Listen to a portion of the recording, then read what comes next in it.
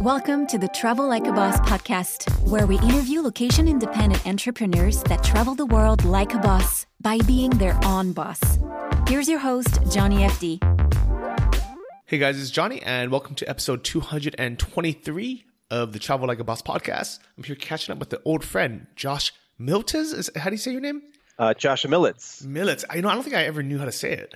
It's all right. So I haven't seen you in like 9 years or 8 years. Yeah, I think the last time we saw each other is when you had a layover in Korea. That was like 2013. That was a long time ago. Yeah. Yeah, and we went to have some Korean barbecue for lunch. Yeah, that was really good. Yeah, that was cool. Okay, so before we get to that part of it, it's been a long journey, but how did we actually meet? Do you remember?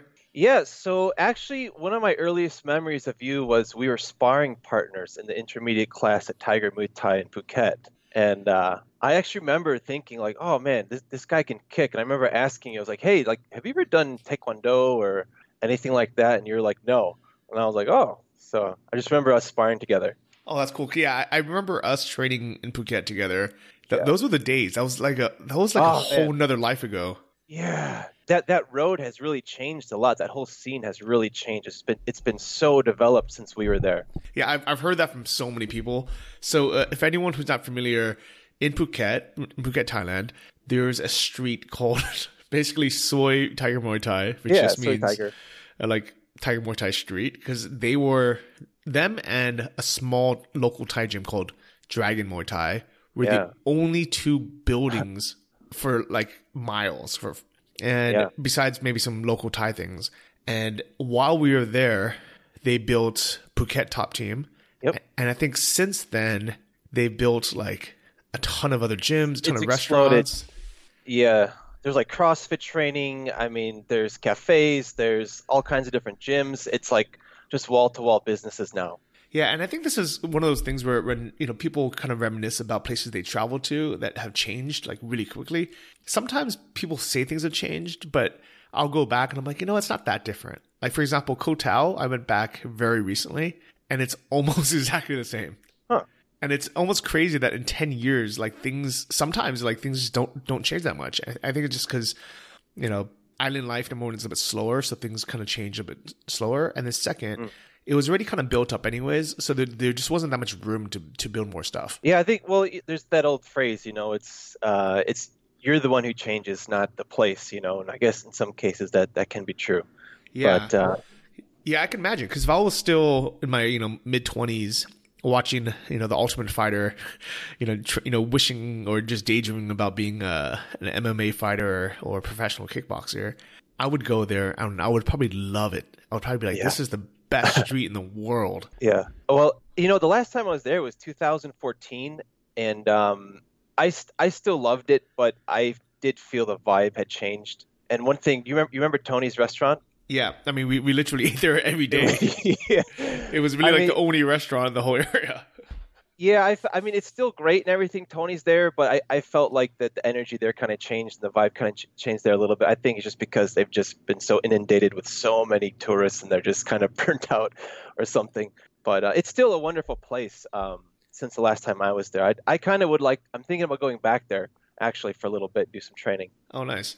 So what actually made you decide to learn Muay Thai or to go to a fight camp and spar anyways? Yeah, that's a great question. So I don't know, maybe I told you or mentioned before, I grew up doing Taekwondo, and I had really awesome Korean masters actually. I started it when I was like 10 or 11 and had done it all the way up until I left the United States when I was 26. And I also taught it in downtown Chicago, or actually near downtown in Lincoln Park. So I actually was a Taekwondo instructor as well. So naturally I was interested in martial arts, and I had tried jiu-jitsu when I was in university, and it just was not for me. I just did not, I don't know, my brain did not compute that way. So I was always more of a striker, and boxing and kicking, especially kicking, was very natural to me. So Muay Thai just kind of made sense, and I felt it was kind of a hardcore training that I was really craving at the time. I still kind of crave that hardcore training. So yeah, I know what you mean. I mean, I think that being at a gym where professional fighters are training and you have no responsibilities. You eat there, you sleep there, You Right. you just train once or twice a day for 3 hours at a time. It's a nice feeling. Yeah, and that's the thing. It's like 1 week. What I feel is like 1 month training there like equals like a year of training back home. It's like it's so intense. Like you get so much done, and your fitness levels just skyrocket. And not only that, but you're in a stress-free environment. You're surrounded by beautiful nature and like amazing food and smiling people, and it just pumps you up to the next level. Yeah, and I think Thailand is just a lot less strict when it comes to rules as well and safety. Yeah. So we're sparring every day, pretty much from day one. While in the US, at least all the gyms I've been to, they don't spar. Like, Right. And if they do, it's like, they're like, okay, yeah, you have to train here for like 2 years, and then you can lightly spar once a month or once a week or something. In Thailand, you spar every day. Yeah.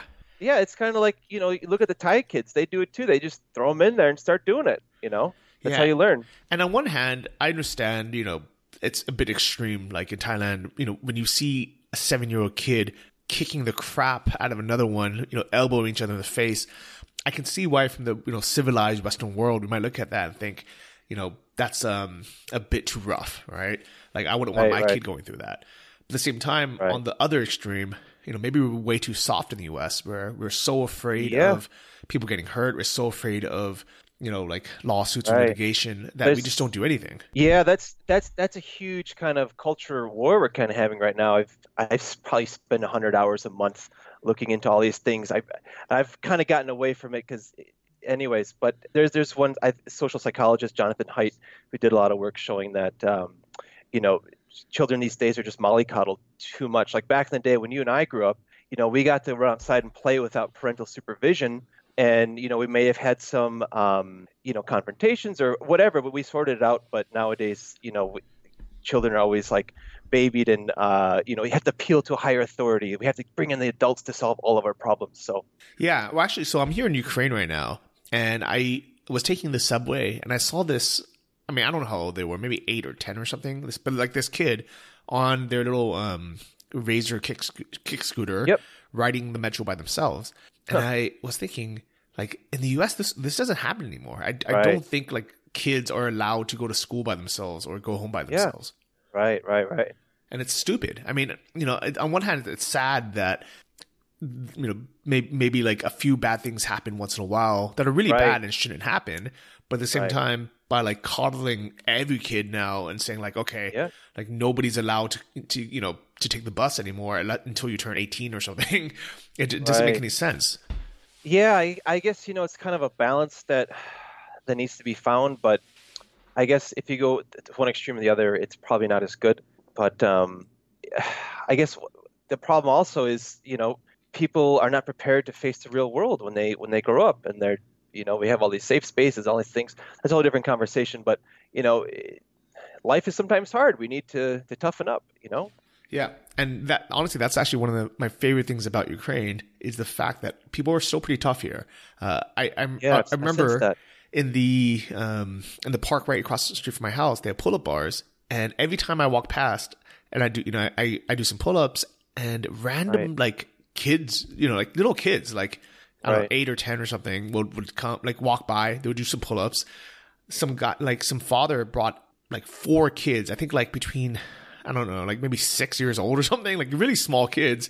Wow. And he was like, okay, and boys and girls, 2 boys, 2 girls. And he's like, all right, we're doing pull-ups. And it's just part of their routine, part of their life. And like, how many Americans do you know that can actually even do 1 pull-up? Right. It's funny you mentioned that. That was something I struggled as a kid when I was younger. And I got a pull-up bar put in my garage here, and I do them every day, and I've gotten so much better at it. And now I feel like, okay, that's one thing I've conquered. But yeah, you're right. I mean, like the example with Ukraine, I mean, they know what it's like in the real world, so they're trying to, I guess, toughen up their kids, not mollycoddle them so much. Yeah, and I think a good example of like why it doesn't work is I remember growing up, like I would always, play in the dirt, right? And I was really bad at washing my hands. I would wash it with water, but just like barely. I hardly use soap. And it turns out that that's actually really healthy for you, especially as a kid, is to kind of have germs sometimes. Because they've done a study where when kids or anyone uses antibacterial soap, it kills so much of the good and bad bacteria that their immune system just sucks. Right. Yeah, I guess really science, they're finding that we're like a living biome.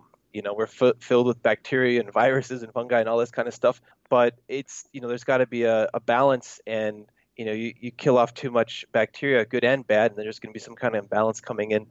That's just from the little research I've done. But yeah, I think you're right. I mean, things are really progressing, and knowledge is really growing. And like you said, like we need to have some of that dirt sometimes. We need to get dirty. Well, we definitely got dirty at like the Muay Thai mats, just being sweaty and just like, I mean, they probably should clean it a little bit better than they do. But at the same time, we got lucky. What was that one skin infection that we were always afraid of? We had to use that Dettol soap. We had to like cover our bodies with that soap. What was that? It was either ringworm or staph. Yeah, staph. That was the one. Yeah, I remember just like having that Dettol, like that soap, that antibacterial soap, and just like scrubbing my body with that, like after every session, Yeah, we probably should just scrub the mats instead, but it's okay. It worked out. Okay, so how did we go from how did you go from training Muay Thai and living at this camp to your next step, which was it teaching English in Korea? Yeah, that's a good question. So actually, let's backtrack. I went to Korea 2 years before that. I had already taught for 2 years in Korea, and then I met you in Thailand at the Muay Thai camp and trained there. And then I went back to Korea and lived there for like another 5 years. Yeah, and it made like 3 more trips back to Thailand to do training. Okay, nice. So for anyone who hasn't seen the episode covered, Josh isn't Korean. No. Yeah. I was born in the United States. I guess my grandparents are from European stock, as you might say. Okay, so I think now you look a little bit different because you have the beard. But when I met you, you were basically like pale, lanky white dude. Yeah, I guess it's a good description. So what made you like so fascinated with Korea? Like, what brought you there? Well, like I mentioned before, I started doing Taekwondo when I was like 11 years old, and the Korean master I had was like, he was like freaking grandmaster. He was like legit hardcore, and I was just so blown away and impressed by him. And I had another master who's also phenomenal. His name is Master Sungmin Park. I believe he went down to Texas, and both those two masters made a huge impact on my life, and just in a way shared their culture with me. And I was just always fascinated with Koreans and Korean culture. I don't know why, just something that made an impression on me when I was very young. And once I realized like, after I graduate university, I could go teach in Korea, and I'm like, that makes perfect sense. I need to do that. And also, when I was younger, when I was like 16, I saw that movie The Beach with Leonardo DiCaprio. Yeah. And I knew, I'm like, I have to go to Thailand. Like, this is my life's mission. I need to go there. I need to go to the beaches. I need to eat the Thai food. And I had already been eating all that food and been into Thai culture as well before I went. And so Korea was a great way to like kill 2 birds with 1 stone. I could go to Korea to teach and then go to Thailand or wherever else in Asia I wanted to go. Oh, that's cool. By the way, if you haven't seen it on Netflix, there's a new series called Street Food. And the first episode is about street food in Thailand and Bangkok. And it's so good. That sounds awesome. And it makes me miss Thai food so much. I miss it every day, man. I can't wait to go back. So, okay. So I guess next question before we get into the business stuff is where are you now? Are you back in Chicago? Well, yeah, I'm in a suburb of Chicago, but an hour and a half west of Chicago. So let me just give a little backstory. So I left Korea in 2015, just through a lot of realizations that, I'm done teaching. I'm done being an ESL teacher in Korea. The job market there has changed a lot, and it's just not something I want to do for the rest of my life. And so I came back to United States. I was also kind of burned out with the air pollution there. The air pollution has gotten really bad, and just want to take a break from the drinking. I mean, it is, a lot of people don't realize this, but Seoul is probably like top 5 best nightlife in the entire world, easily. Yeah, I've heard that, and I've also heard that it's impossible to escape from. If you're living, if you're living there, you have to drink. Yes, absolutely, and that's something that you can't wrap your head around until you actually go there and get immersed in the expat culture and the Korean culture. It's like a double whammy, and it's just It's well, Korea. What is it? They're the number one consumers of hard liquor in the world, which is soju, of course. But yeah, they're like they beat out the Russians, they beat out everybody. It's just so ingrained into the culture. Like, and that's how you actually can move up in their society is by being social and by drinking and showing that you're like a team player. So yeah, I just kind of got just I knew I was done teaching English and was just kind of burned out, needed a time to recharge and refresh. So came back and have been in my parents' basement for like the past 3.5 years, I guess. Wow. Yep. Okay. So before we get to that part, Mhm. do you have any regrets of spending that much time in Korea, or was it more like like you loved it, but then it was just enough? Yeah, oh, that's a great question. So yeah, I really loved it, and the really amazing thing is like the friendships that I made there, and just also the opportunity to go to Thailand and make friends. I mean, the friendships that I've made so many friends. I've made more friends than I know what to do with, and like these are friends for lifetime, and that experience is just priceless, right? And then just being able to learn the language, learning to speak Korean is another priceless, benefit and an amazing experience. And just, seeing the world, getting a broader perspective and all those things. But yeah, I feel like I stayed there for a few more years too long. I felt like probably 5 years would have been enough. So that's one thing I regret. I probably should have left at 5 years and probably gone to Thailand and started doing drop shipping, Well, so that's actually a funny thing that you mentioned, because I think the same thing happens to a lot of people where they find something different and really unique and really cool that they get really excited about, but then the passion kind of dies and they start not loving it, but they feel kind of stuck because they're like, well, my old life wasn't what did it make me happy? This new life seemed like it made me happy, but if this doesn't make me happy, then I'm really stuck. And I felt kind of the same way with scuba diving. I loved it so much when I first started, and I did it for 4, maybe 5 years, and I'm lucky that I stopped. Right. Because if I did it for one more year, I probably would have hated it. I probably would hate it so much that I wouldn't want to even do it for fun anymore. And probably the same with Muay Thai too. I think after doing it for I don't know how many years, I just got tired of living in these crappy gyms, huts. In these huts. Waking up to train every day, always being bruised and injured. Right. But I really loved the time that I had done it. Oh yeah, I totally feel you on that one, and that's how I feel about Korea and with many things. But yeah, I think we evolve and change and grow, and I think that's one of the reasons why we need to be rooted in our true selves in a way, and to really know what's going on inside, and to know when it's time to make a change, and to move on or cut out some bad habits and develop better ones, and to go to the next level. Yeah, I mean, I definitely agree, and I think that maybe like the next level is just normal because we're just constantly evolving. That it's not a bad thing that we spent 5 years in Korea. We spent 5 years scuba diving. Right. Those are memories that I really don't think we're gonna regret this when we're 90 on our deathbed. We're gonna be like, oh, that was a good 5 years.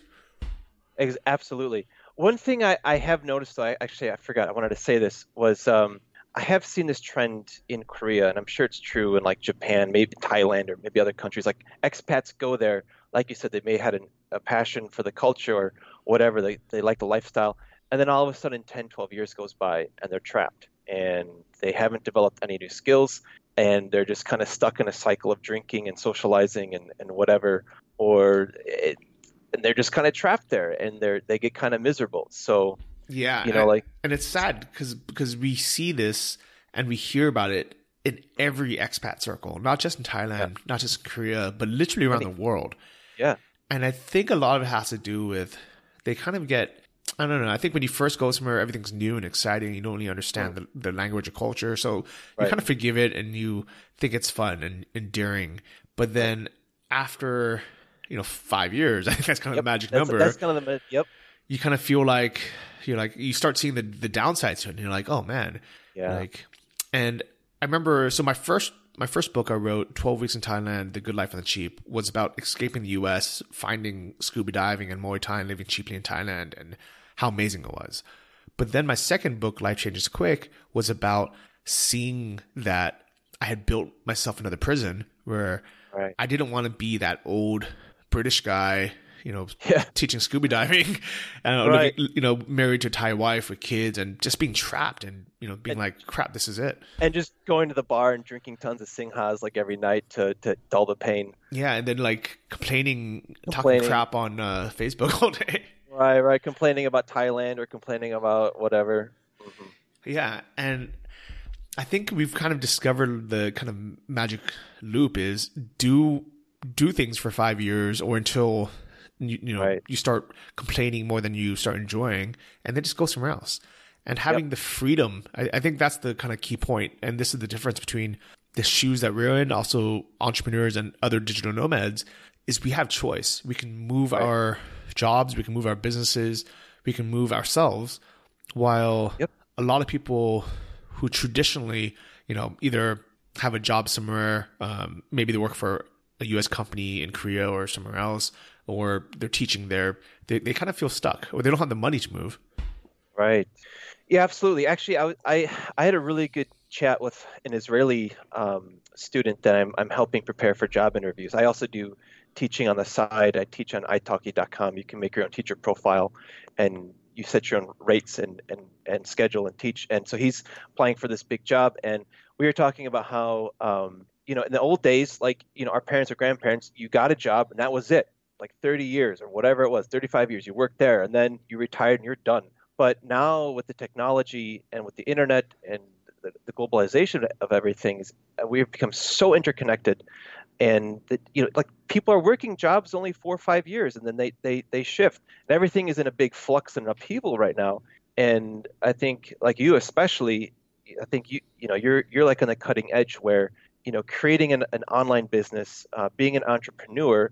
And just being open to the fact that there's so much work to do online, even just as a freelancer, like working Upwork.com, or as an English teacher online. Like, I have all these students that I teach, as just a freelance teacher, in addition to doing drop shipping and that. So I think it's important, like you have to have an open mind and be willing to change and grow and to, maybe take a big leap, take a big risk, and try something like this. Yeah, definitely. And I mean, even things like the teaching English online, like some of them pay really good. Like, what do you earn on italki? So I just set my rate at $16 an hour for general conversation classes, and then I do some IELTS preparation, which is like, I think I set it to $20 an hour. What is IELTS? Oh, I'm sorry. That's the International English Language Testing System, and yeah, I'm sure nobody listened to this knew what that meant. Well, now, but this is a good tip because IELTS is a booming industry. So basically, what IELTS is like, so if you're from the Philippines and you want to go work in the United States or Australia, you're gonna have to take an IELTS test. It's just they're testing your listening, your reading, your writing, and your speaking skills, and then you get an IELTS score. And if you get an IELTS score of say of a 7, then you can be eligible to work or study in those countries. So all these countries are now kind of shifting to this IELTS thing, and it's a big lucrative business these days. Like there's a lot of IELTS teachers charging like $40-$50 an hour. I was actually looking into becoming an official IELTS examiner, just so I could have the fact that I'm an examiner and start charging $50 an hour for these kinds of lessons. Wow, that's cool. And is that allowed if you're an examiner to also be a tutor? No, you cannot. But I mean, you can get their certificate. You can go through the examiner training to be an IELTS examiner, and you don't have to do that forever, right? You can. Oh, you can say like it's basically like saying like I'm a former IRS agent now. Yes, exactly. I do taxes. Okay. Right. You'd say I'm a former IELTS examiner. Now I do tutoring. I know the insides and outs of the IELTS system. Hire me as your tutor, $40-$50 an hour. That is genius. Yep. That is a really smart move. Mm-hmm. So there's so many things. There's so many options, but the English teaching online is really growing a lot. I mean, it's really growing. And I also teach for a Korean company as well. So the Korean company gives me more stable teaching hours, and then the italki is what I do just kind of in the spare time, in my spare hours. And it's so cool because a lot of times I go over time with the classes because I'm talking to so many interesting people from Brazil or from, all over Asia or all over Europe, like French. I have some French students and I have Russian students, and Koreans and Chinese and all these people that you get to interact with, and like some of them have some really interesting business ideas, or they have interesting cool lives. So it's really great. Yeah, and I like that it's not that you're teaching them like a curriculum. It's really you're just chatting with them, and it could be about anything, right? Well, yeah. So it's kind of up to you and kind of what they want. So actually, some students, they do want more structured approach. So I actually have special, ESL textbooks that we go through. Other students, like they're doing job interview preparation, so we focus on that. Then other students just want to do free talking, and you give them, feedback on their grammar. You correct their grammar mistakes, and you teach them idioms. Like I do that with a lot of students is explain and teach them idioms to use in conversations. It's really helpful. So it's you try to make it a student-centered approach. So whatever the student wants, like that's what you're going to custom tailor to. So an idiom, for anyone who hasn't heard the word, is like an expression that we use in the U.S. or in Canada that other people don't necessarily use, right? Right. Kill two birds with one stone, right? So, to an ESL learner, maybe in, Russia, they might not know what it means at first, and then you just explain it to them, and then they can use it the next time. One of the hardest things about learning Russian is I thought that once I was able to read the basics of Russian and know the words for like chicken or, fish or beef, that I can at least read menus. But then I would look at menus now and I'm like, is this like, what language is this? And people would explain, they're like, okay, yeah, it's Russian, but the names of all the dishes are like kind of funny or like just kind of random things that have nothing to do with what's in the dish. They'll call it like, so it's calling it like, fish of the day. They'll call it like, sea, like, I don't know, like, like Poseidon's delight or something. So they're using their own little expressions and making up like special terms for the food that doesn't make sense to you because you're not Russian, right? Yeah. So I understand the stress, and I understand why people pay money for tutors, because as a native English speaker, it was so easy for me to go on these different apps and sites to find people who want to learn English and but speak Russian natively. And I feel bad because like some of them have been studying English for like 5 years, and they said that I'm the first person they've ever spoken to like that was a native English speaker. Yeah, I'd imagine there's not a lot of native English speakers in Ukraine, right? Yeah, or like in Siberia or some like small village in Russia. Like these people I meet online. It's like for them it's like a whole new world. Yeah, that's what it is. It's like a lot of them, they just want to talk to a native English speaker. I mean, it's really that simple. They never had that opportunity, but now with technology, now it's there, it's available. Yeah, and with growing economies like China, or places like Korea, where people actually have money to pay $16 an hour or $20 an hour, it makes absolute sense. Oh yeah, they really need it. I mean, I teach a lot of like Korean, business people and executives, and like they're going on business trips, they're going to England, they're going to America. They need to know this stuff. They need to practice. So there's Korea. Actually, Korea I think is number one for demand for English tutoring and English language.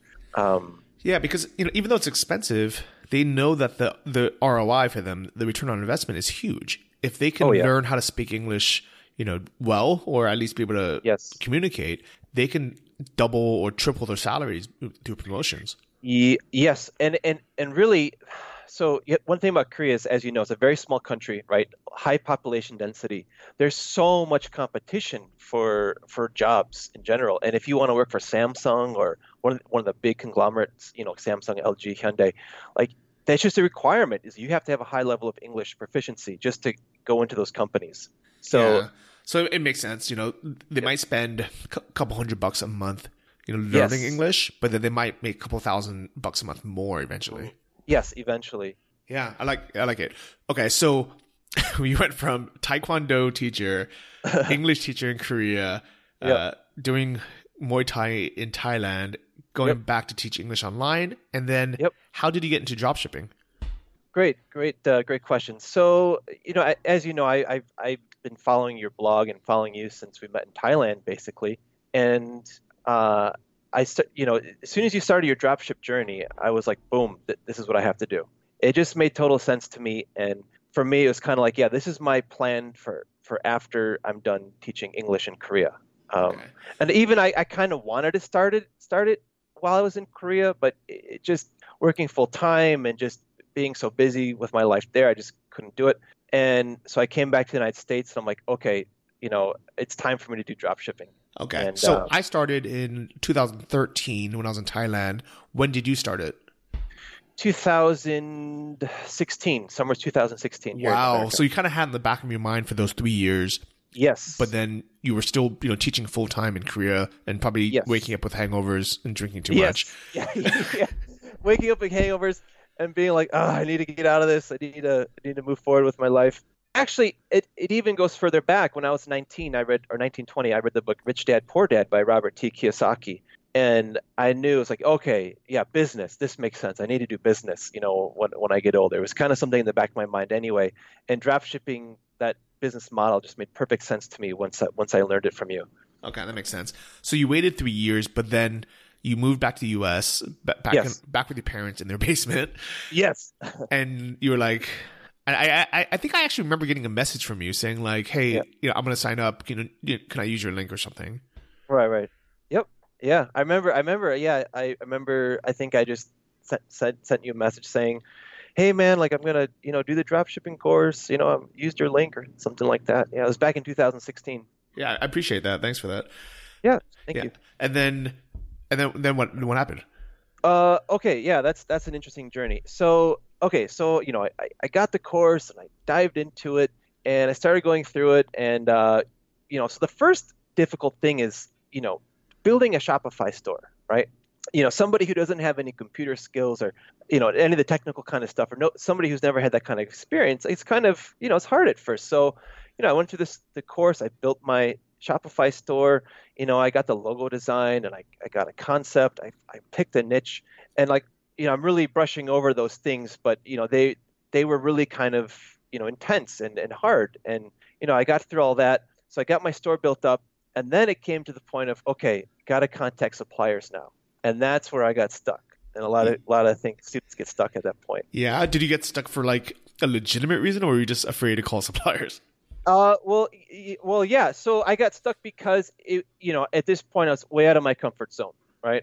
And I was out of my comfort zone and just started procrastinating it because, I was in totally uncharted territory. Never had done anything like this in my entire life. And I think that's kind of one of the beautiful things about entrepreneurship is that it pushes you outside of your comfort zone, right? And it's good for you. It helps you grow as a person. And so I never done anything like this in my entire life. And I think I sat for at least a couple of months. And then finally I just worked out. Yeah. It took me a couple of months, I think. But you know what? It's cool that you eventually got back into it because I bet you there's so many people who just never even make that first call. Exactly. And it's a good thing for the rest of the people because it weeds out people who are not serious. Right. I guarantee like 90% of people without even trying, without really giving it a shot, they're like, it's not going to work because XYZ, or it's not going to work for me because of XYZ, or, I'm going to try this other thing because it seems easier, or, why don't I just sell from AliExpress? I don't have to talk to anybody. Ugh. And I think this is why Anton's method is still working so well today in 2019 is because there's that barrier to entry, which isn't even a legitimate barrier to entry. It's really just psychological. It's just comfort zone.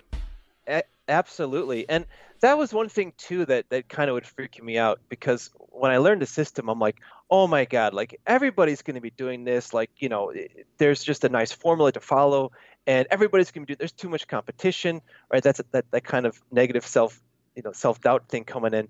But you're right. Like people get stuck and they, like you said, it weeds out a lot of people. So there really are a lot of opportunities. It really is like legit. And it does work like magic in a sense, if you get everything working right. Yeah. I mean, it's not that it's magic. It's just a formula that it just works, like it's been tested. It works. Right. And I think the high price point for the course and then needing to, actually pick up the phone and talk to people and be a real business as opposed to just being like some website where you just like click stuff and you send emails, I think that keeps a lot of people out. Yes, I mean, this is not effing around here. You are a real business. Like it's getting an LLC and all those things. Like you're learning business skills, and it gets pretty serious. Yeah, and I think the nice thing about like spending that money joining Anton's course is, aside from like nothing else, like you have that commitment. You're like, crap, I dropped $1,000 or dropped $2,000. That's what made me keep going. Is like, oh, I spent all this money. Like I got to finish it. I got to go to the end and keep pushing this uncharted territory. Yeah, but imagine if you had just like read some article or like watched some YouTube video on how to do it, or spent like $10 on a course. You'd probably be like, it's not for me. Like, let me try something else. But I know for a fact, like whenever I spend over $1,000 on something, I'm gonna do it. I'm like, I feel so stupid if I don't at least try. Yeah, exactly. That was the other thing too. Is like, I would feel like such a pile of crap if I didn't, finish it. And I think that's one of the values that I learned with doing martial arts is to push hard, to keep going. And that's one thing with martial arts is you're always pushed out of your comfort zone, or you should be. Yeah, definitely. And the cool thing about sparring, I think, is it really forces you to shut up and test yourself, because you can't always walk like talk yourself out of it. You can't like have an excuse because you're gonna get hit in the face. Right. Yeah, exactly. That I think that's something that men need in general. That we had a lot in the past, but it's so lacking nowadays because everything's so easy. Is to actually have a challenge, to actually fight for something. You'll see like all kinds of people, like maybe like Elliot Hulse or different people doing like these like challenging, men activities where they might do some crazy exercises or they do fasting or something. And it's just to have that challenge as a man to test your might. And that's what martial arts is for me, and also doing business. Definitely. And, I think it's especially important for men to go through, when we kind of go, when we turn 16 or 18 and we have to be a man. Right. But I think it's important for everyone to go through. It's just like some kind of hardship, some kind of challenge where it's not Everybody. Easy. Like nobody's going to give you a second place, 10th place trophy. Like, participation trophy. Yeah. It's something that like people are like, look, you didn't train hard, you screwed up. You can either, I'm not going to pat you on the back for coming in 10th place because I know you could have done better. So you can either just admit to it, and that's a lesson in itself. Just like, I messed up. Or you can redeem yourself and say, okay, you know what? I messed up, but I'm going to train hard and then I'm going to do it again. Absolutely. I mean, that's such a valuable lesson to learn. I mean, and to not just to learn, but to keep doing it, because we sometimes get lazy. Yeah, I definitely agree. And I think it's funny that maybe one of the reasons why we were able to do well business-wise is because we had struggled, and gone through these challenges, getting out of our comfort zone, even traveling and moving to a different country. Right. And then doing Muay Thai and sparring and, just like getting out of our comfort zone. Exactly. Yeah, exactly. Yeah, I think it's all of those things kind of work together maybe as a synergy or something to, kind of help push you to the next level, when it comes to challenging things. And not to say that somebody just staying home in America who didn't do those things couldn't do it. Of course, there's many talented people here too, or whatever country you're from can do it. But yeah, all those things that you mentioned definitely really help. Yeah, sure. I agree. So you finally kind of worked up the balls to call a supplier. Then what happened? Yes. Yeah, so finally I worked up the balls to do it. I manned up. Drank some soju. Yeah, no. Just drank some pure water, basically. Maybe the soju would have helped. Maybe that's what that was the key that was missing. Probably. But no, I called and it was so stupid easy, and I felt like such an idiot that I hadn't done it early. So do you remember what the first conversation was like? Yeah. So basically I said, oh, hi, I'm Josh from XYZ.com website. We're expanding our product line and we really be interested in having, featuring your products on our website. They're like, okay, what's the address? I'm like, oh, okay, here it is, blah, blah, blah.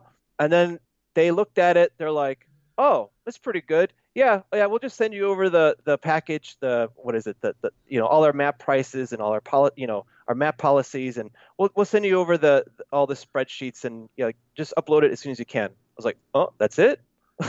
You're like, So oh, I mean, what was I waiting for 4 months to do? yeah, like why was I waiting? This is so stupid and easy. Like they just, because when you get outside your comfort zone, like you get all this negative self-talk, like, oh, they're gonna ask me like all these technical questions about like profit and like margins and all this stuff. And no, it's just basically they just wanted to see that your site looked halfway legit. Yeah, and this is. And I think a lot of the big mistakes that people make, especially when they haven't invested time or money into it, is they half-ass it. Like I've met so many people who claim they tried dropshipping and it failed it didn't work for them. And then I asked what their domain name was, and they're like, oh, I didn't buy one.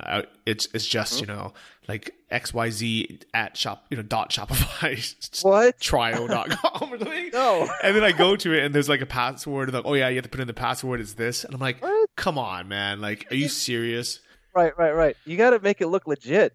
Yeah, and this is what's nice about Anton's course is it's a step-by-step process where he tells you like, okay, this is why you have to make your store look good and spend the time building it up before you call a supplier. This is why you have to call and not just email them. This is what you say when you're on the phone. This is what and I think those are the things that people who haven't run a business before, they don't really think about. They're just like, well, I don't want to invest any time or money into something if I know they're not going to approve me. So let me just spend as little energy as possible while I'm on the free trial of Shopify, and let me call them, and and then if they say no, then I know this doesn't work, and I should just do something else. Yeah, maybe what is that, like confirmation bias or something like that.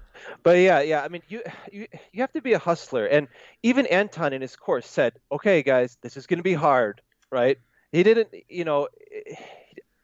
the sense that I got was he didn't try to sugarcoat it. It's like, yeah, this you're a legit business. This is not messing around. This is hard. This is challenging. You have to put in the work. And the one thing he always stressed was like, follow the course. Just follow the course. It's going to be hard, but just follow it. But it's hard at first if you've never done anything like this. But once you do it and go through it, then it's like, oh, okay, like I can replicate this again. I can do it again. And anything in life that's wonderful and amazing is going to be hard anyway. So you have to struggle for it. But in the end, I mean, the reward is just so sweet. Yeah. Okay. So what happened? So you got your first supplier, and then how long did it take you from that point to make your first sale? Okay. So I got my first supplier. Then I got a bunch of other suppliers, and I got things rolling. And let's see, the store opened for sale in like February of 2017. And then honestly, it was like within like a week or something, within a week or two. Okay. I got like 3 sales like off the bat. I was like, huh? I was like, wow, like this really works. I think I almost remember you sending me a message or something saying like, hey, like. Yeah, I remember that. Oh, I got my first. Yeah, I did. I remember that. I love those messages. Like, yeah. Right. And I always say like, oh, like let me know when you get your second one. And I think you had responded something like, oh, I already did. Let me see if I can pull this up again. It's always kind of fun to look back. Yeah, but I think I got a couple more or something like that, and it just kind of became like commonplace. Yeah, it's funny. I don't know. I'll take a look for it. But it's funny that look, here it is. It was March 15th, 2017. Right. I just got my first sale, by the way. Thanks for showing me the way. And then before I even saw it or had time to respond, you wrote, holy shit, bro. I just made a second sale, not even 24 hours apart. Right. Yep, I remember that. Yep. Oh, I love it. Cool, man. So, and then I think we talked a little bit about like what's happening in Ukraine and you going to Thailand. But then I think what happened? Like how long did it take for you to start earning like real money from it? Yes, yes. So that didn't happen until that summer or late summer, I think around September or early October. And that's the part where I have to mention where I partnered up with somebody. Okay. So because I was not very good at doing Google AdWords. Mm-hmm. And so I partnered with somebody who was very good at it, and we just took this thing to the next level. And he did so much with Google Ads, and he really helped just kind of do some tweaks with the web design. Okay. And so yeah, I partnered with somebody. Well, how did you meet this guy? Well, he was just another member in the DSL group. Okay. And was he doing pretty good with his stores? I think at the time he had some success before, but he was taking a break or something. Okay. But I knew that he was really good with the marketing aspect. Oh, nice. So how much were you doing in sales per month before you teamed up with him? I think I was doing maybe like $5,000 a month in sales per month. And what was that in profit? I think at that point I was barely even breaking even. Wow. Okay. Yeah. So probably spending too much on ads. Yes. Like not exactly. having that much revenue in the first place. Right. Okay. And then you brought him on board, and then what happened? Right. So I brought him on board, and literally like that next month, ads shot up by like revenue shot up by like I don't know 500%. Wow. And then and then the following month after that, like we were like already at $30,000 a month in sales revenue. That's crazy. And then was that already like profit was like 12% or something like that?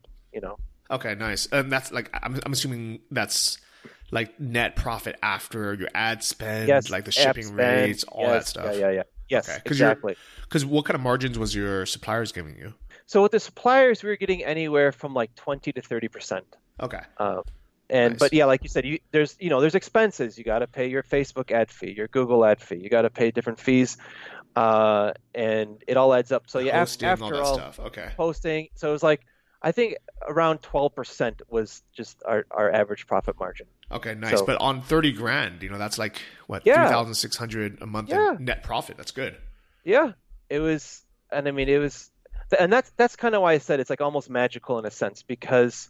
When you've struggled for a long time and you struggle, and then boom, everything clicks into place, and all of a sudden you start seeing $30,000 a month on a regular basis, you're like, wow, it just kind of feels that way.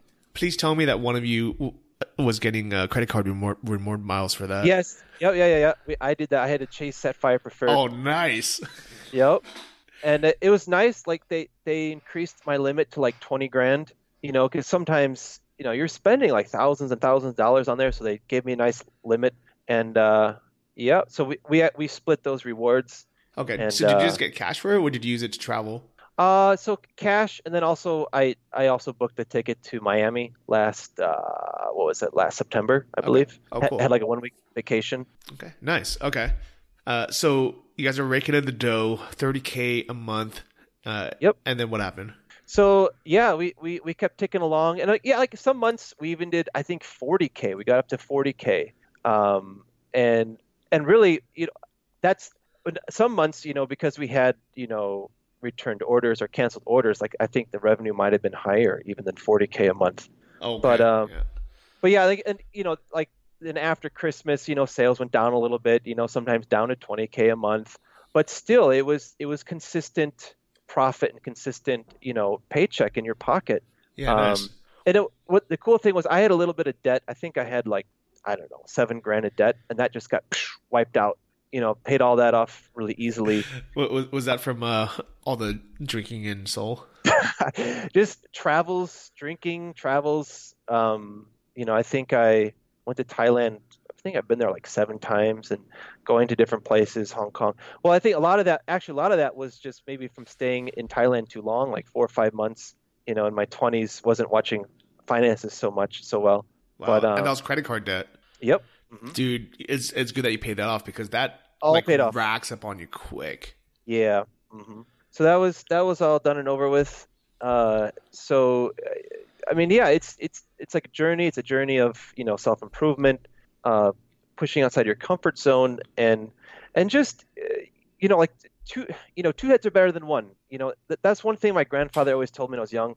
He said it's not what you know, it's who you know. Mm-hmm. And that's kind of always been an ethos in my life, is like make as many friends as possible. Just because I'm a friendly person, I like making friends, but at the same time, like you never know what opportunities might come along, and you might work with these people and make a company together and be rich. And did you meet him in person? Like, was he in Chicago or how?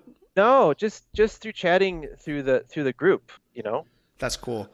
I think that's what's so cool about being in a paid community, or I guess it's technically free for members, but people paid a lot of money to join this course, and then they get access. So it's not just, bums off the street asking stupid questions. Right. It's people who, they committed, they spent money, they spent time, they learned the basics. And now when they're asking questions, they're on this kind of same wavelength or the same, place as you.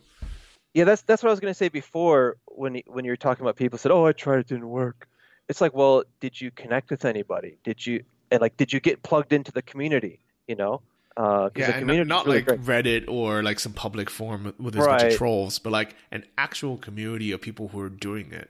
Right, and I think there's like a barrier because when I first started this, you almost have this idea in your head, like, oh, like this is like kind of impossible dream thing that only like the really best people can do, and like it's almost like just seems too good to be true at first. But then, like once you get into it, and then you realize, well, this is just like everyday life for thousands of these people who are doing the same thing.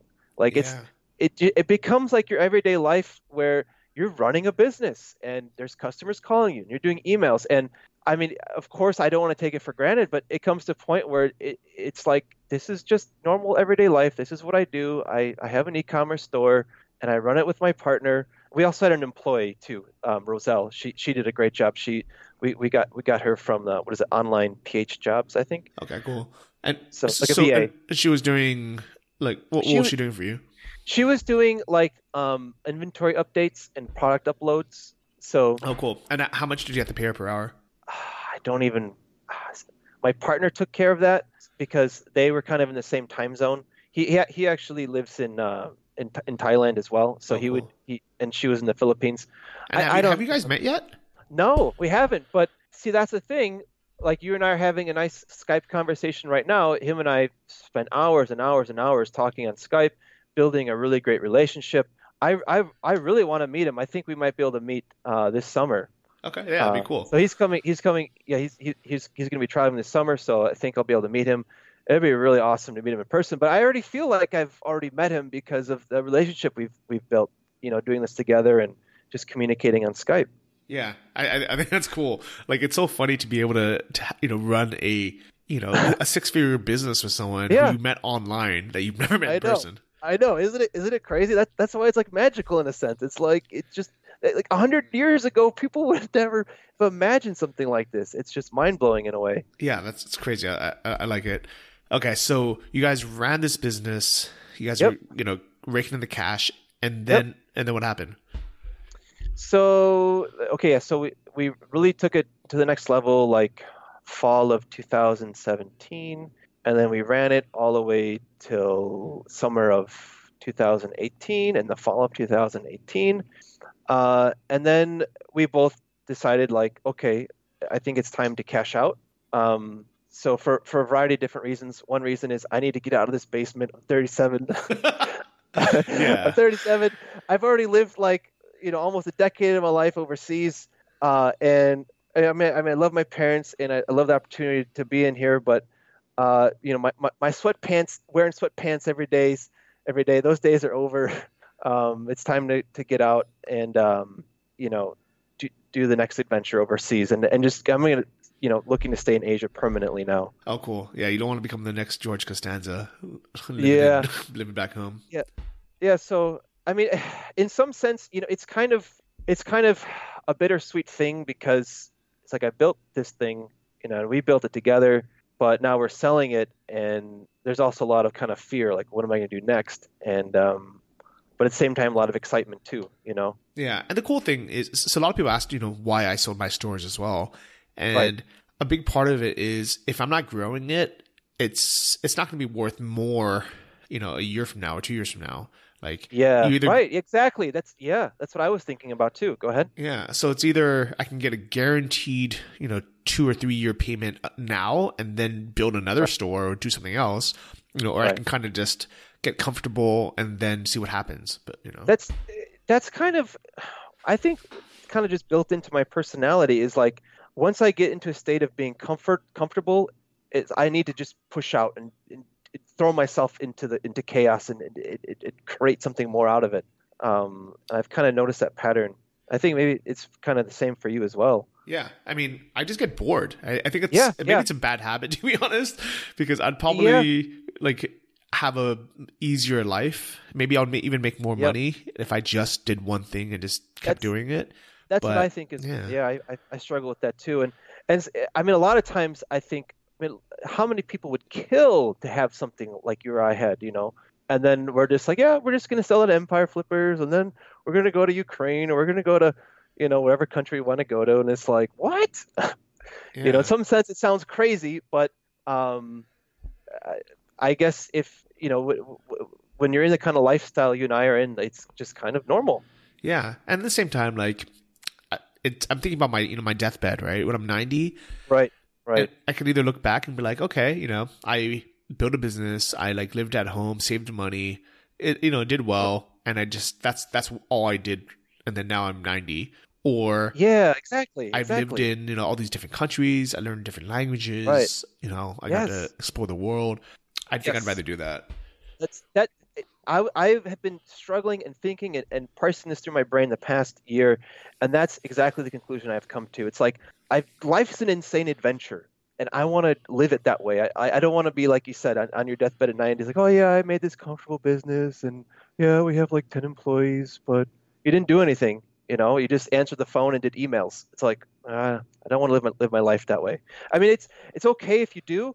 I mean, I do appreciate some people who have that drive to just build a business and just take it through the roof and just stay steady on it. There's something for that steadfastness that people can stay on one thing and to do it prolonged. But I think with the way the world has changed now, like, we're just so inundated with options of how we want to live our lives, Yeah, I can see that. So I guess one question that people are going to ask is, if your business is online, like, why can't you just move to Asia and continue doing it? Yes, absolutely. That's an awesome question. Thanks for asking. There's a few reasons. One of them was, mine is pretty technical, like dealing with some technical issues with customers and being able to answer the phone right away. You kind of have to be there. Of course, then you're going to say, well, you could hire somebody to answer phones, but then I have to train them, and how am I going to trust them? And I had another buddy who did that, and the person worked for like a week or two and then quit. And it was just, honestly, it was just a huge weight on my shoulders that was just pushing me down on a daily basis. And I had too much fear that if I had gone overseas and ran this business, there would just be too many, maybe chargebacks or too many mistakes that would happen that I'm not in the same time zone. And I guess I just didn't have enough trust to train somebody to do that part. And think of it this way is, I have my partner. I also have our VA, Roselle, and I have to pay now another person. So now we're, less profit margin. So we both felt that it was just time to sell it and, celebrate it as a victory, which it is, and, move on to the next thing. Okay. I don't know. Does that make sense? No, it definitely makes sense. And I think it was a good move to do it. I think it's also, I'm pretty sure that if you did move and you would have figured out a way to continue Probably would have figured it out. Like just off the top of my head, a couple of things you could have done is you could have hired like a cheaper like phone support. Like I had someone through Conversational which I paid like $150 a month, and they would basically just be like a really good secretary that would have like an FAQ, and then anything they couldn't answer, they would just say like, "Oh, I'm so sorry. Like, like Josh can answer that. Can he call you back in a few hours or send you an email?" That's why I should have had a coaching call with you. That's what. See, that's also probably one of the weaknesses or mistakes on my part is not reaching out and being flexible enough to get some advice in that regard. Because just like what you said just right now, we probably could have done that and it would have been okay. But we didn't do that. So yeah, but it's okay because I mean, at the end of the day, you still ended up cashing out. How much do you end up selling the store for? $45,000. Okay, nice, good amount of money. Yeah, I mean that's basically like a full year's salary for a lot of people working in the U.S. or like 10 years salary for a lot of people working in the Philippines or in Asia or here in Ukraine. And the other cool thing too, it's not like just sell it and then now you're just going to be hemorrhaging money when you go to travel overseas, because when I'm going to go back to Asia, I'm going to still be working. So it's not like I'm just going to be, bleeding money, you know, every month. I'll still be teaching. And actually, one thing I wanted to ask you is like, what about doing Upwork stuff, Upwork.com? Like I do have an Upwork account.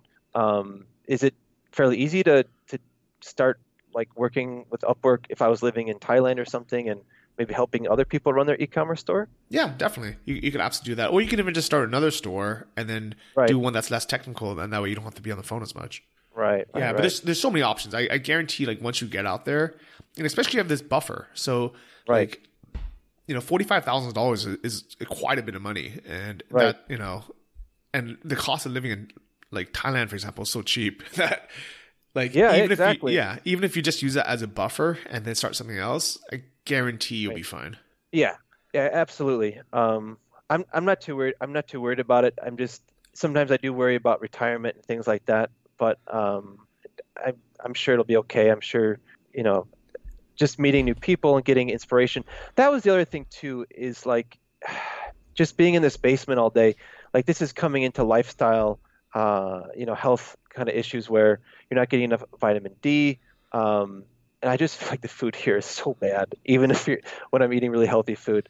And I just miss the lifestyle in like, for example, like in Thailand or something, where you're always outside, you're in the sunshine, you're playing, you're swimming, you're exercising.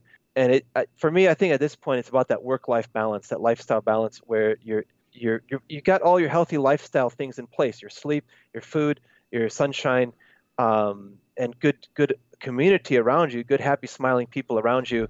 And when you have all those things, and then you're going to do some work, like how much more effective and productive would you be? And I mean, that's what I imagine your life is like, Yeah, definitely. And I think being around other people who are living this life, it's so much easier. Like you start seeing so many opportunities, right? And you meet people doing different things, and you're like, oh, I could do that too. And also if you invest that money that you made, like, and that's earning now interest or earning, or growing, like that's a stream of passive income that can cover your rent in Thailand, because Thailand's not that expensive. No, not at all. I mean, it's really cheap. Actually, I wanted to spend a couple months at least in Sri Lanka. And that's even cheaper, isn't it? Yeah. Oh yeah. It's so cheap there.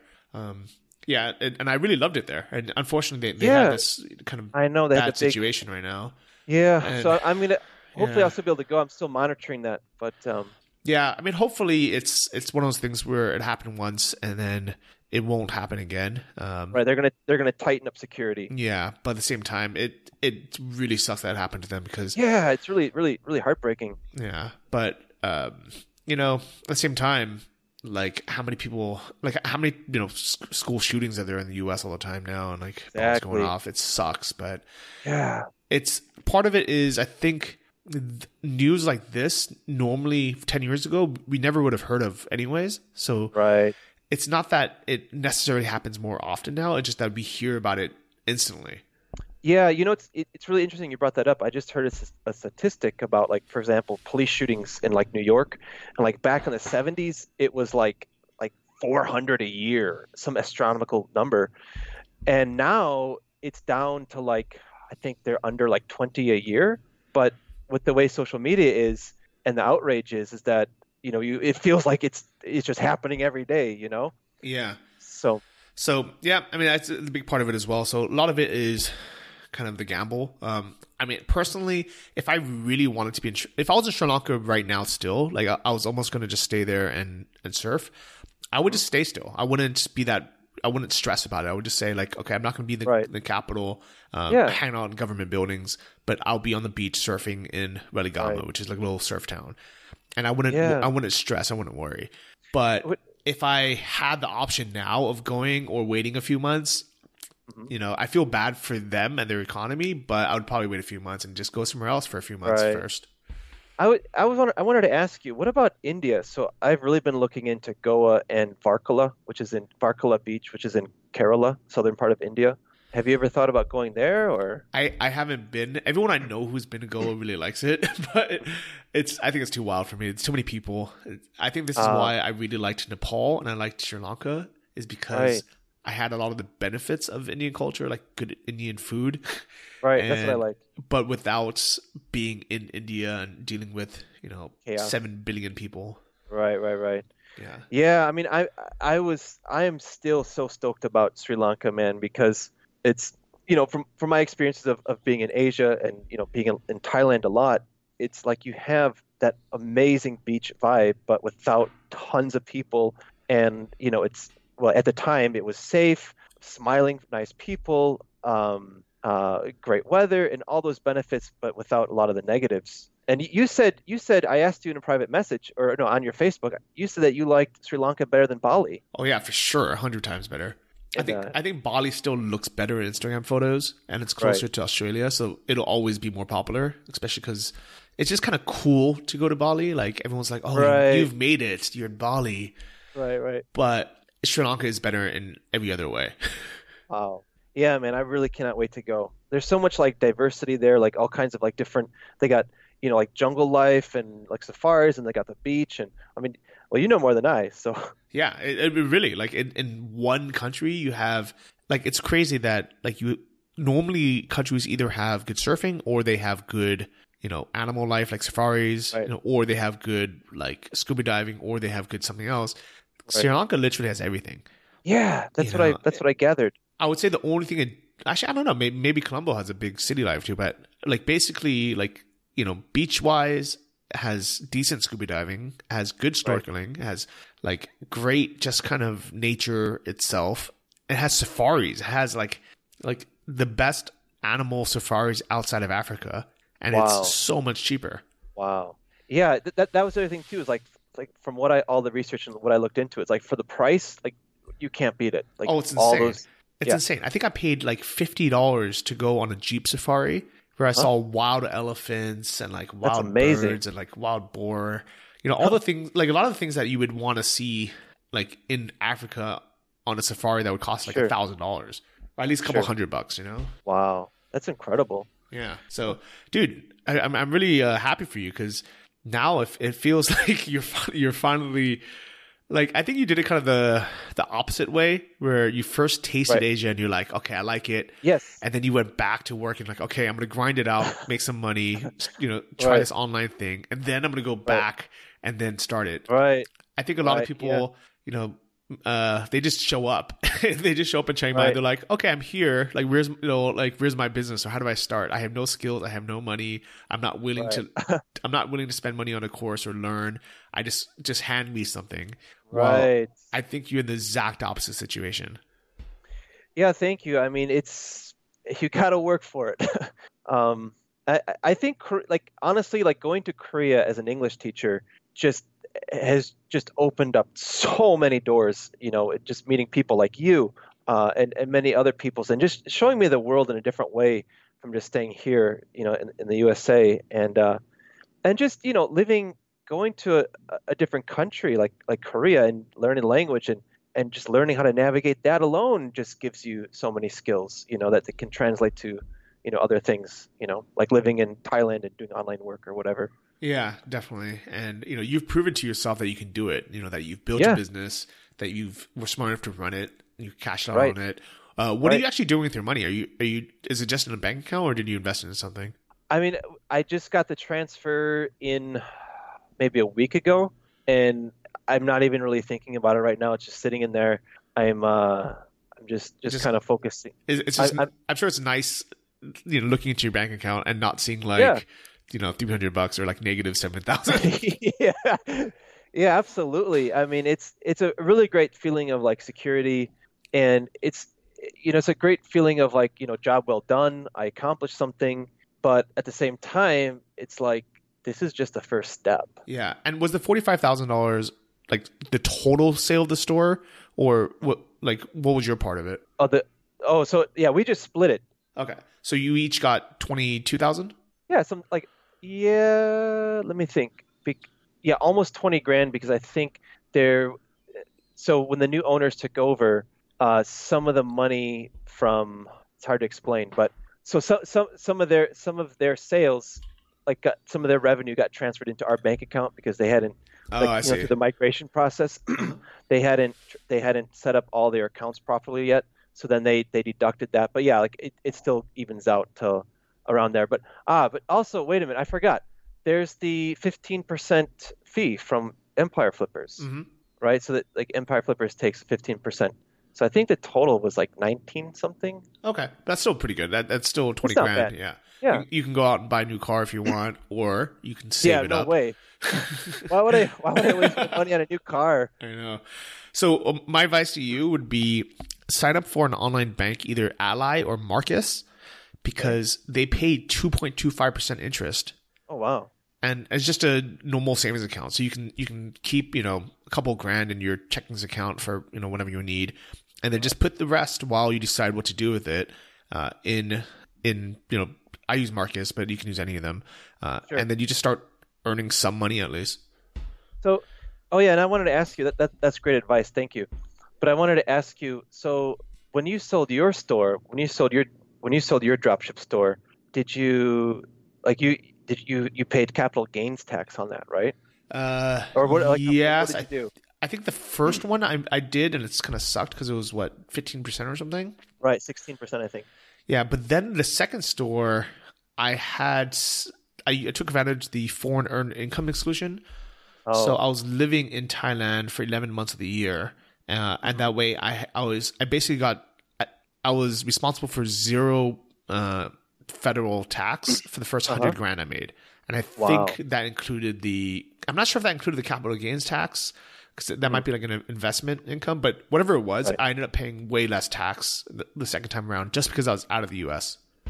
I need to get on that program where, what is it? What's that called? The foreign exclusion? What is it? Foreign earned income exclusion.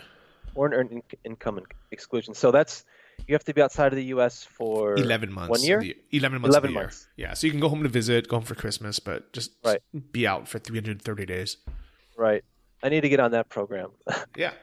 So, I mean, it's nice. And I also moved to Texas, which is a tax-free state. So that helped a lot. Right. So did you like fly into Texas and like get a Texas address or? So basically, I went there for New Year's to meet this girl that I met in Chiang Mai actually, but she was like, "Oh yeah, come hang out with me. I live in Austin." And I was like, "Well, I've been thinking about moving to Austin, like to get my residence out of California." I was like, "Okay, yeah, two birds with one stone." Yeah, there you go. English lessons with Johnny. So I flew there. I think a day before New Year's Eve. We hung out, we partied. On I think January 2nd, I went to the DMV, gave back my California driver license, got a Texas license, opened a Texas bank account at the local credit union, and got an address there, like a RV spot actually, like a legal whatever the cheapest legal domicile I could find was. And I was like, okay, I live in Texas now. That's awesome. Yeah. And it's like what they don't want you doing is doing that and then like going back to California for 9 months of the year. But I haven't been in California for like a whole year. And like for the last 4 years, I think I've been in California for like 10 days. So it's, so I'm a legal resident of Texas, but I'm living, out of my backpack wherever I want. Well, and that's the other beautiful thing that I really like about that lifestyle, is it's minimalistic. I mean, here, being back in the States for 3.5 years, like you just see like all this shit people have, and like even that I have accumulated with my fishing addiction. What's crazy? Constantly buying stuff. I've seen these big fish on your Facebook. Yeah. And I know how expensive it is to buy the equipment and then to go out like on these expeditions. Well, my buddy has a boat, so that really helps. Okay. But I catch most of them from shore, actually. Oh, nice. Okay. Lake Michigan is like the best freshwater fishery in the world because of the salmon and the trout species that we have. Okay, nice. But I mean, either way, if you just like catching big ass fish in Thailand, like even in Chiang Mai, there are these lakes that are stocked. Oh my God. Yeah, those giant catfish. They were so big. They're like 40 pounds or something, right? 50, even more. Like some of them are like 70, 80 pounds. That's insane. And it's so cheap. I know. That kind of fishing is a really fun thing to do with friends and maybe sit around, drink some beers and reel in some big fish. But it's kind of like fishing in an aquarium because it's so easy. Those ponds are stocked. The really challenging fishing in Thailand is to go wild giant snakehead fishing up in the northern parts. And I did that. Oh, wow. And Yeah, we fished like for literally almost 12 hours. Lots of casting, it's very technical, and I got one, and it was like about 10 or 11 pounds, and that feeling of just getting that one was just amazing because, Okay. I've never done that type of fishing before. It was very challenging, and getting that was just really sporting. You know what I'm Yeah, saying? I can imagine that. But and how much did that cost you for that trip? That was like $300. Okay, so it was pretty Because expensive, but it was. I mean, they're taking you yeah, deep in the jungle, and they're taking you for 12 right. hours. So Yes. Yeah. I mean, it's if you compare it to what you'd pay here in America, it's like roughly the same. Uh, in some cases, a little bit cheaper because he picked me up at my hotel, and then he picked me up at like 4 in the morning. This was in Chiang Mai, and then we drove up to like Lampang, something like that, which is like 2 or 3 hours north. And then we launched his boat, fished all day. Then he drove back, and then including some all the food and gas and all that. So it makes sense. okay, yeah, it definitely makes sense, and I'm sure that was a trip kind of a lifetime as well. Oh yeah, I mean it's way out of the ordinary, way off the beaten track, and it was awesome. I really enjoyed it. Okay, cool. Well, I'm sure there's gonna be a lot more adventures for you coming up next. So I'm excited Yeah, for can't wherever wait. you're gonna end up being. Thanks. Yeah, me too. Yeah, and maybe I'll see you at the next Dropship Lifestyle Retreat. It's gonna be in Prague this September. Oh really? Yeah. Huh. I'll, Okay. I'll, I'll be there. Yeah. So it'd be cool to meet Sweet. other people doing it. Because as kind of you mentioned before, like it's mostly just normal people who are part of the course and just are running these online stores. And Right. most of them don't post. Most of them just like Yes. they're like Yeah. moms, or like Yeah. stay-at-home dads, and like they just Yeah. run their business. And like some of them are doing like 100 grand in sales a month, but they're just doing it. Like they're not posting. Like I think I only posted maybe 3 or 4 times, and I just was asking some maybe technical question about how do I don't know, but I was asking some question, but I never was saying like, oh, look at me, like I have no problem with people showing their success, but I wasn't. It just didn't really occur to me to do that. I just I needed some information that I was posting about and just going about my daily business and just trying to decrease my time on Facebook anyway. Yeah. And I realize that like people that travel are on Facebook a lot, just, mostly to keep in touch, but also share like travel photos. But people that Right. live, in the US or live in Canada or live back home, wherever that is, and they run a business, or they have a family, like they don't have time like or a reason to Right. post all day on Facebook. So the people Yeah. that people hear from, like, and this is why actually the honest reason why I go to the DSL like in-person retreat every year is just to meet people who are doing it and are successful, and Right. to just like be around normal people. Because Right, if right, I right. just like hang out in YouTube comments or on Reddit or on Facebook groups, it seems like nobody is doing anything. Everyone's like giving up, or everyone's like, oh, it's not working, it's not whatever. But then when you go to these They're just spending all their conferences, time on social media, not yeah, working. yeah, it's true. But like you go to these conferences and you meet like a dozen people who are doing 30 grand a month, and you're like, oh, like it's working and it's working fine, and Right. like and I've never heard from this person or seen them post anything, but they're a real person, so this is cool. Yeah. No, yeah. Hopefully I can make it. I guess I might be doing just a little 1 month summer English camp in Malaysia. Okay. So which is just a nice thing to have in my back pocket in case, I just want to, I think it's like, I don't know, a few grand. I think that's in August. So I don't know. Yeah. I hopefully I can make it, dude.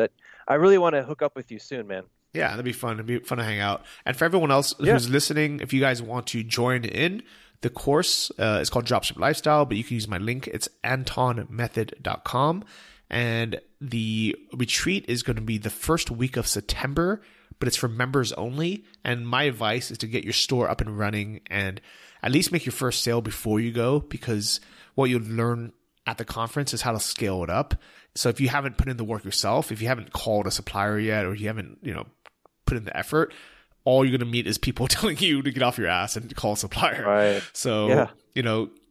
if you're serious about starting an online business, go to antonmethod.com, sign up for the course, go through the whole thing, just follow the damn course because it works. Yeah. And, Josh is just like Josh is number like 200 person that I've met who has been successful with it. So I know it works. And congrats to you, Josh. Thank you. Thank you so much. Yeah. So also, guys, if you guys do create a Shopify account, which is the hosting we use for e-commerce, you can use my link. It's shopify.com/JohnnyFD. And that's it. Ciao, guys, and see you all next week. Oh, by the way, how do you say bye in Korean? 안녕히 계세요. 안녕히 계세요. Say it again. I just say 안녕. 안녕. Ajima pachinge. Thank you for listening to the Travel Like a Boss podcast. If you want to hear more, including the bonus How to Choose the Perfect Niche episode, join our mailing list at travellikeabosspodcast.com. See you next week, and remember, if you want to travel like a boss, you need to be your own boss. So start your online business today and start living the lifestyle you've always dreamed of.